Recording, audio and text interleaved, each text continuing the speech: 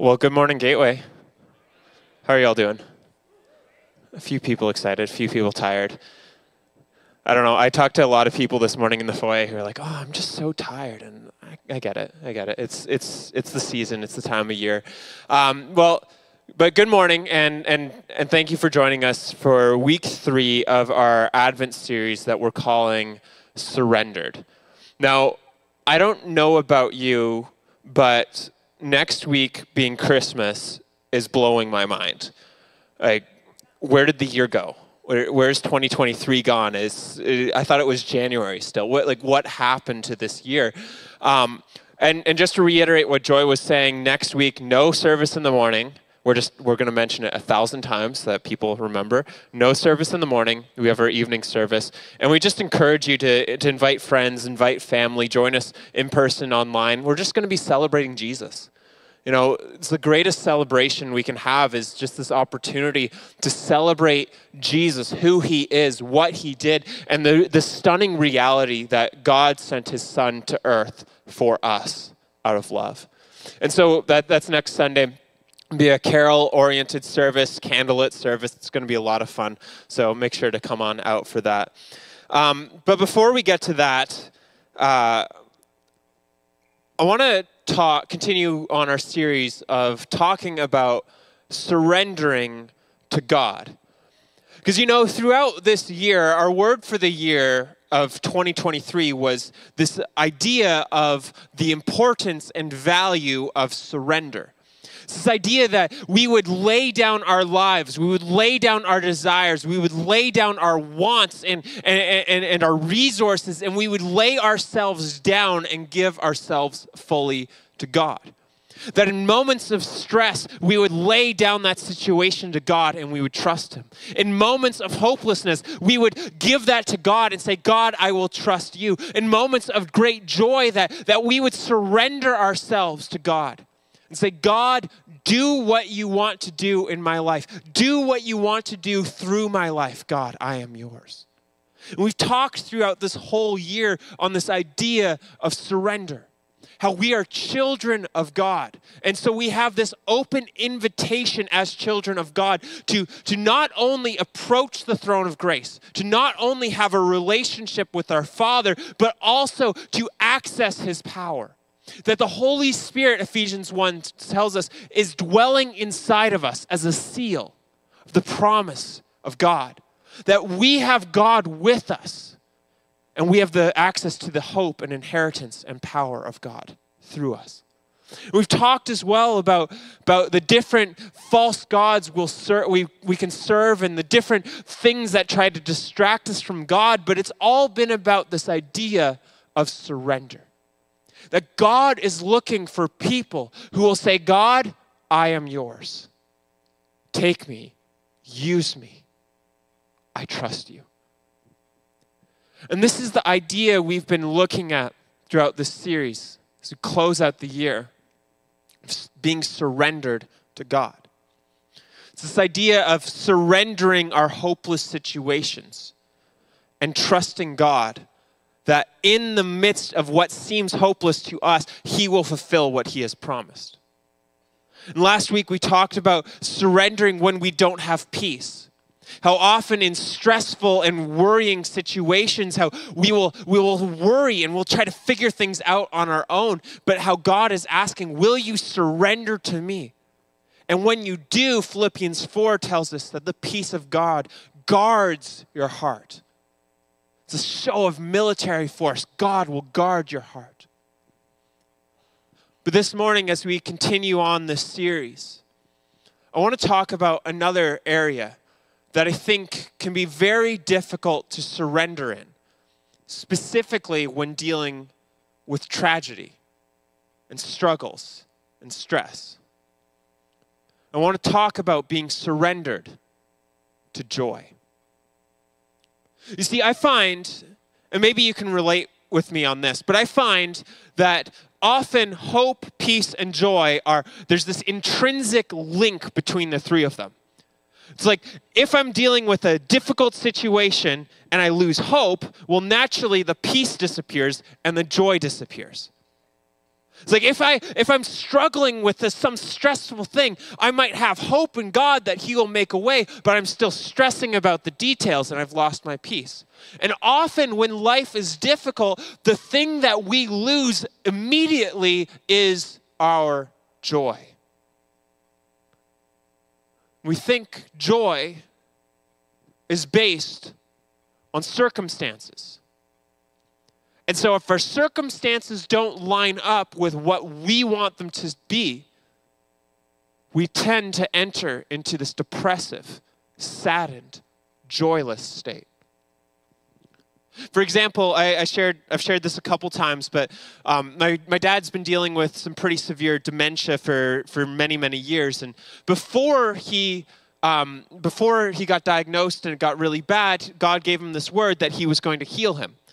And I was just in Ontario visiting my folks this past week, and my mom actually reminded me that in that moment, God had told my dad, I will heal you of this dementia, and to prove it, I will heal your shoulder. He was dealing with some severe shoulder pain.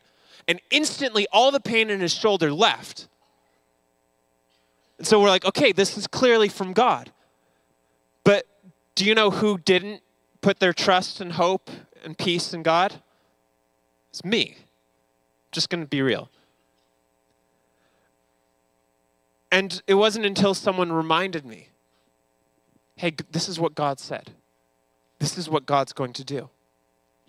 And even this past week, we were visiting my folks, and as we were going out, I felt God put on my heart, like, I needed to take 3 days to prepare the space. And then we were going to lay hands on him and pray for him. And the word that I got was that there was going to be a breakthrough. And so walked into the house the first day, immediately started dealing with spiritual warfare, started dealing with these things that were causing confusion and chaos in the house. 3 days later, we prayed for my dad, and God had said there would be a breakthrough. He didn't say what the breakthrough would be. And I immediately thought, he's going to be healed. It'll be amazing. And we prayed for him, and the next day, nothing had changed. And it was very, very easy for me that day to be like, okay, God, well, I must have gotten it wrong. And I lost my joy in that situation. And God had to remind me, no. I didn't tell you what it was going to look like. You wanted a physical manifestation. That's not what I was doing. Regardless, God showed me this image that he's the one dealing with my dad. He's the one healing him. So while I can do whatever I want to try and fix it, God's the one in charge. And even after that time, even though I felt hopeless, progress kept being made and God kept moving. The reason I share all that is because it's so easy for us. When dealing with situations where we're not in control, it's easy for us to lose our hope. And then as we lose our hope, we lose our peace. And we stress about the situation. And as we lose our peace, we lose our joy.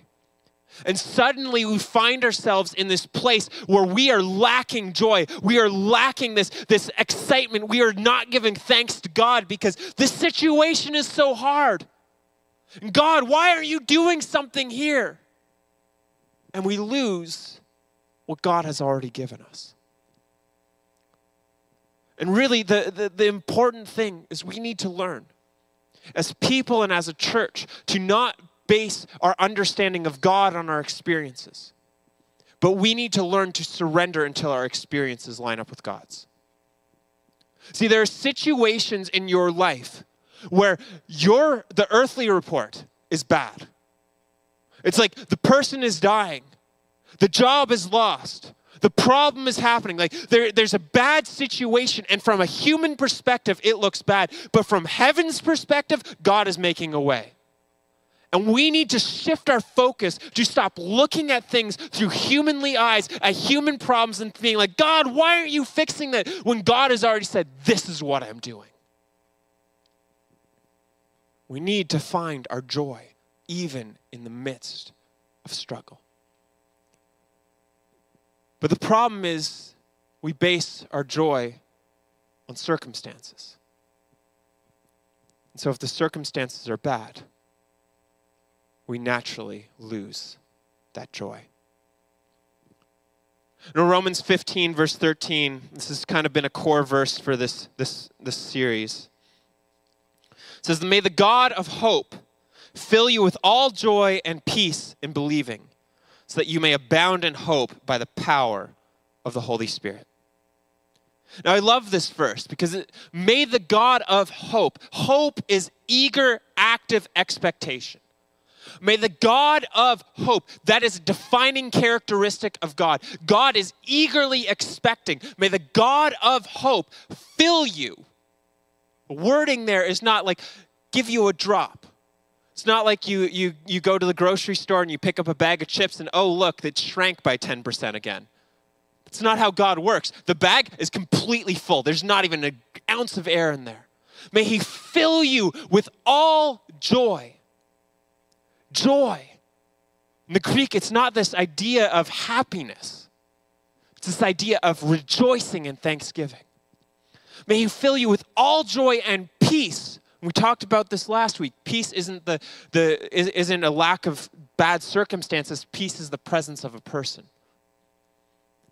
So that you may abound in hope, eager expectation by the power of the Holy Spirit. How do we live in hope and peace and in joy? By the power of the Holy Spirit. Not by your strength, not by your abilities, but by the power of the Holy Spirit, we can abound in joy. And you know, this passage in particular, Paul, he's writing this about Jesus. He's writing this about how through Jesus, everyone now has access to the Father. Whether you're born a Jew or you're not, everyone has access to the Father. So we all have access to the hope and joy and peace of God. But the context of the world he's writing this to was not a peaceful or joy-filled place. And so the question arises, what does it mean to have joy when life is tough? What does it look like to be filled with joy when things are bad? Because I don't know about you, but when I get bad news, I'm not going to be like jumping up and down like, oh my goodness, I just lost $1,000, yay. Like no one's going to be on social media posting, oh, look, I just lost my job, exclamation point, exclamation point. Maybe you will if you hate your job, but still. Nobody's going to their friends' houses and bragging about how the bad life choices their kids are making. Like, we don't do that. And so often, though, we think that joy it has to be based on our circumstances.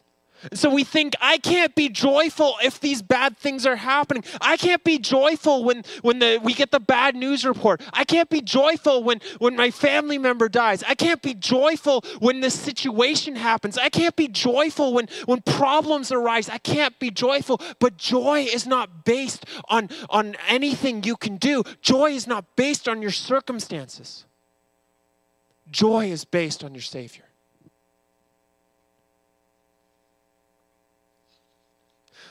See, in James chapter 1, we find this fascinating verse that I absolutely hate. Just being real. It says, my brothers and sisters, whenever you face various trials, how many of you like facing trials? No one. Wow, okay. Not wow, I'm not surprised. I don't either. Consider it all joy. What do we consider all joy? When we face trials. Now that sounds like an oxymoron.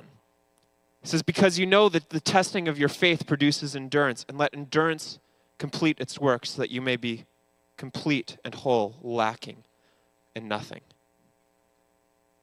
You face various trials, consider it all joy. You know, this verse just highlights this reality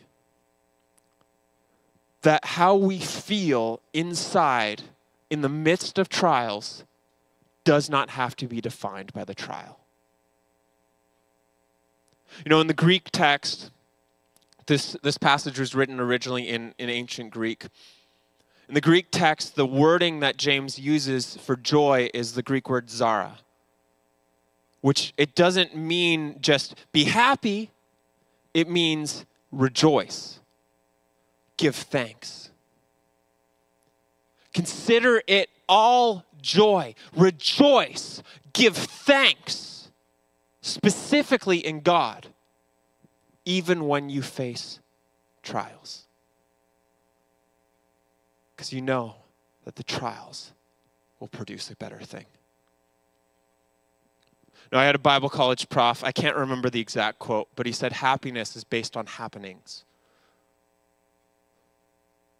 So our happiness is dependent on how we feel in a circumstance. But joy, this is where I butcher the quote, I can't remember what he said, but joy is based on our Savior. So it doesn't matter what happens in our lives, we can have joy. Why? Because of Jesus. You know, the world that Jesus came into when he was born in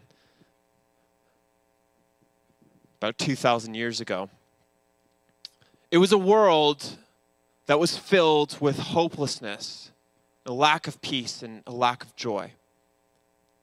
You know, if you know Israelite history from before Jesus, you'll know that God had made Israel all kinds of promises about what he was going to do for them, how he was going to take care of them, how he was going to provide for them. But by the time we come to Jesus in the story, none of the promises have come to pass. And Israel, they have been in captivity for hundreds of years. A lot of their people were carried off to foreign nations. And when they were finally allowed to return, they rebuilt their capital city, Jerusalem. They rebuilt the temple of God. But there's this profound sense of God's presence being absent. And really, the Old Testament, it ends on this cliffhanger of God has given all these promises, but none of them seem to have been fulfilled. For instance, in Exodus, we see God, he speaks to the people of Israel. This is right before he gives them the 10 Commandments. He says, "Now therefore, if you obey my voice and keep my covenant, you shall be my treasured possession out of all the peoples. Indeed, the whole earth is mine, but you shall be for me a priestly kingdom and a holy nation." This is a calling. God is saying, Israel, this is your mandate. This is your calling. I am calling you to be priests, to represent me to the world. And if you will just follow me, I will take care of you. That's a promise. And later on in 2 Samuel chapter 7, the prophet Nathaniel, he speaks to David, to King David at the time. He says, "Moreover, the Lord declares to you that the Lord will make you a house. When your days are fulfilled and you lie down with your ancestors," that means when he dies, "I will raise up your offspring after you, who shall come forth from your body, and I will establish his kingdom. He shall build a house for my name, and I will establish the throne of his kingdom forever." That's a promise. God is saying, out of the line of David's kingship, there will be a king who rules over Israel forever. That's a promise God is making. Isaiah 55, well actually Isaiah 40 to 55, it's this story of the suffering servant. And how Israel, though they have fallen and they've been abandoned and they've suffered hardship, how the suffering servant will come in and will rescue them. And it ends with Isaiah 55. This is known as the song of the suffering servant. This is verse 12. "For you shall go out in joy and be led back in peace. The mountains and the hills before you shall burst into song, and all the trees of the field shall clap their hands. Instead of the thorn shall come up the cypress. Instead of the briar shall come up the myrtle. And it shall be to the Lord for a memorial, for an everlasting sign that shall not be cut off." And so Israel has all these promises. They have this promise, pursue God, he will take care of you. They stop pursuing him, and they start to suffer. Then David has this promise, your line will carry on forever. And at this point in history, Israel doesn't have a king. They're stuck Again, at the time of Jesus, they're stuck under the rulership of a foreign emperor who installed a puppet king who they don't even like. There's this promise of restoration. That's Isaiah 55. It's restoration. You shall have joy. What once produced thorns and problems will now produce new life. It will be restored to you. But hundreds of years have passed since that prophecy was made, and Israel has none of it. Their whole history, the whole Old Testament, all of these promises God made to Israel, none of them have come to pass. And they're waiting. They're expecting. They're looking for a Messiah, a Savior. And specifically, they believed that this Messiah would rise up. And he would come with a sword and military might, and he would defeat Rome, and Israel's kingdom would be established once more. But very often we put our hope and our peace and our joy and expectation in what we think God should do, when God doesn't always operate the way we think he should. Now, I was reading a book this past week that was talking about the Israelite conquest of Canaan. And one of the things that really stood out to me in this book was how we as people, we tend to define goodness based on our perspective of what is good, which in the current humanistic society means what makes me happy. We define goodness by what makes me happy. God defines goodness by what is right. His definition of goodness doesn't line up with ours. So sometimes God will do things in a way that you don't expect. And it's not because he's not good. It's because he is good and he's working it out for your good. See, Jesus, he steps onto the scene. Luke chapter 4. He's this baby who's born in a manger. There's no reason people should look up to him. There's no reason anyone should honor him. He's a nobody. He's born as the Son of God. And as this ministry starts, Jesus, it says in Luke 4, he goes, he gets baptized by John the Baptist, his cousin, and the heavens open, and God speaks down from heaven, says, "This is my Son, the beloved, whom I love." The Holy Spirit descends on him and remains on him in power. And then the rest of the Luke 4 up to this point in this verse, it's Jesus going into the wilderness to be tempted by the devil. But once Jesus has defeated the devil and he said no to the temptations of sin, it tells us that Jesus, filled with the power of the Holy Spirit, began to proclaim the kingdom of God has come near. And right at the start of his ministry, Luke records this interaction. It says, when Jesus came to Nazareth, where he had been brought up, he went to the synagogue on the Sabbath day, as was his custom. He stood up to read, and the scroll of the prophet Isaiah was given to him. He unrolled the scroll and found the place where it was written, "The Spirit of the Lord is upon me, because he has anointed me to bring good news to the poor. He has sent me to proclaim release to the captives and recovery of sight to the blind, to set free those who are oppressed, to proclaim the year of the Lord's favor." And he rolled up the scroll, gave it back to the attendant, and sat down. The eyes of all in the synagogue were fixed on him. Then he began to say to them, "Today, this scripture has been fulfilled in your hearing." Now, it's easy for us to look at this passage and be like, okay, cool, that's great. Thank you, Jesus. And to miss what's going on. See, Jesus, this passage from Isaiah, Jesus is reading, it's Isaiah 61. And specifically in the Jewish culture, it was known as the Messiah's mandate. It was the mission that the people believed that the Messiah would accomplish. Again, they thought he would come, show of military force, defeat Rome. And Jesus steps into the scene. He's grown up in Nazareth. He steps into the scene. He says, "This scripture has been fulfilled in me," in Jesus. And if you know the story, their reaction is they try to take him and throw him off a cliff. But I love this passage because it highlights Jesus' mission. If we can go back to it for a second.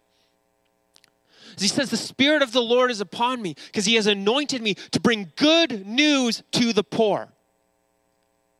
Now that phrase specifically in the Greek, it's used elsewhere in the New Testament to talk about forgiveness of sins. Good news to the poor. It's this idea that we are in spiritual poverty and through Jesus we have good news.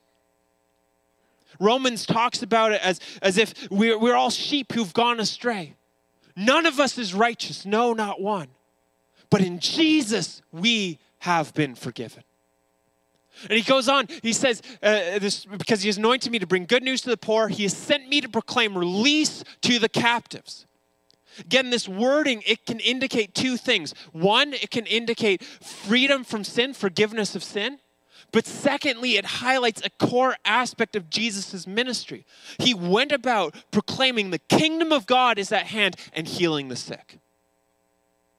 Luke 10, Jesus talks, I think it's Luke 10, but Jesus sends out the 72 and he gives them authority over demons and over sicknesses to cast them out. Part of Jesus' ministry is this freedom, salvation, deliverance, and healing. Recovery of sight to the blind, both those spiritually blind and physically blind. Physical healing and spiritual reconciliation with God. Set free those who are oppressed. To proclaim the year of the Lord's favor. That idea of the year of the Lord's favor, it ties into the Levitical law. Specifically in the Mosaic law or the law that Israel followed, every 50 years they were supposed to have a year called the year of Jubilee. And on the year of Jubilee, all the slaves were to be set free and all the debts canceled. Now we have no record of that ever happening, but that was what God told them to do. And it's this imagery, Jesus is painting this picture of liberation, of freedom, of debts being canceled, of forgiveness being poured out, and of salvation, healing, and deliverance coming. And this is the message that Jesus declares. That in him we can have hope. In him we can have peace. In him we can have joy. Why? Because of what he accomplished for us on the cross. See, constantly throughout the scripture, we're told to rejoice. The word rejoice, it doesn't, like the principle of rejoice is this idea of be filled with joy. Be overflowing with joy and thanksgiving for God. Philippians 4, verse 4, rejoice in the Lord always. Again, I will say rejoice. 1 Thessalonians 5, rejoice always. Pray without ceasing. Give thanks in all circumstances. James 1:2, which we just read earlier. My brothers and sisters, whenever you face various trials, consider it all joy. 1 Peter chapter 1. In this you rejoice, even if now for a little while you've had to suffer various trials. I don't think I have this on the slide, but he goes on, he says, so that the genuineness of your faith, being more precious than gold, that though perishable is tested by fire, may be found to result in praise and glory and honor when Jesus Christ is revealed. We get this constant picture in Scripture of even though life can be tough, we are to rejoice. I would propose that the reason this command is in Scripture so often, this is just 4 examples out of the New Testament. The reason this command is in Scripture so often is because joy is not based on circumstances.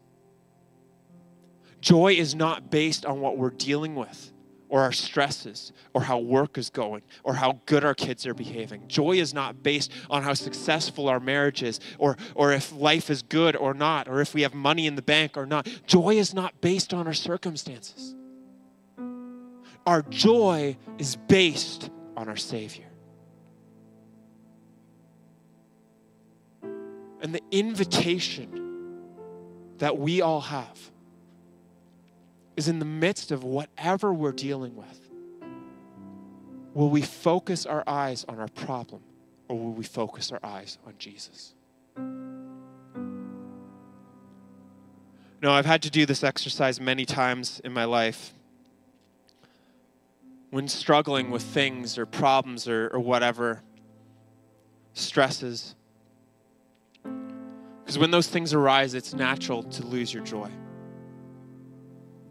So I've started to make the habit of, in those moments where I'm overwhelmed and I've lost that joy, to start listing out everything I can think of that God's done for me.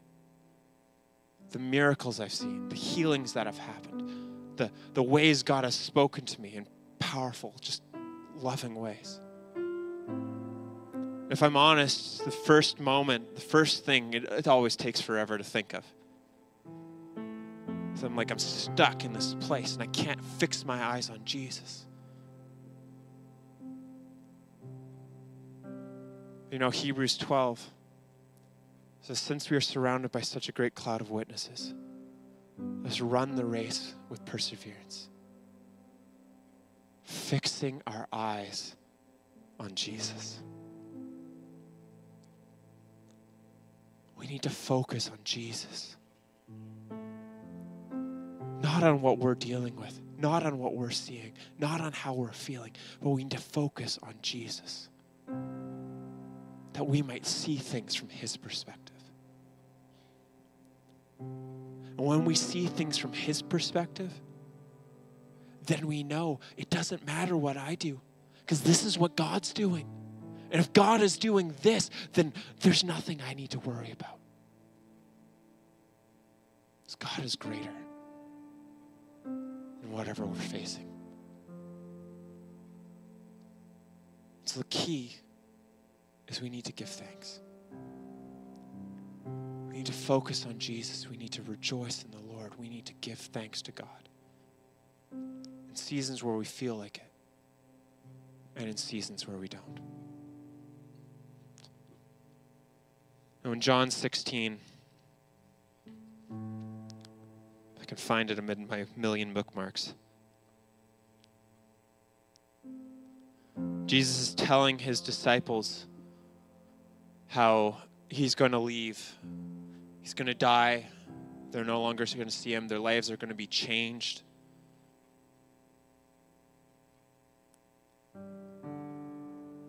And towards the end of this speech, he makes this comment. He says, very truly I tell you, if you ask anything of the Father in my name, he will give it to you.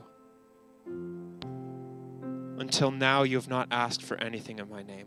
Ask and you will receive, so that your joy may be complete. Ask and you will receive. You'll be sad because things are changing. Persecution is happening. Life will be difficult. But seek my Father. Ask God, and he will give it to you. Now I propose that joy is available to us no matter the circumstance.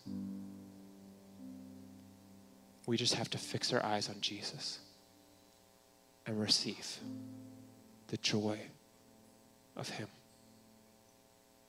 the joy of what he is doing, no matter what the circumstance. Now, as we close this morning, this whole series, we've been trying to take some extra time at the end of the messages just to do practical applications of these things to our lives. So what I want us to do as we close is just to practice joy. You know, every Sunday, part of our service is that we gather and we worship. We sing songs, we praise God, we give him thanks through prayer and through worship. So in a moment, I'm going to pray, and after I pray, the band is going to start to play.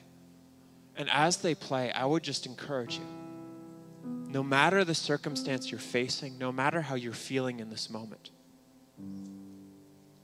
to sing, dance, jump, throw your arms in the air, and praise God despite the circumstance. You know, joy is a fruit of the Spirit. Peace, love, joy is the third one.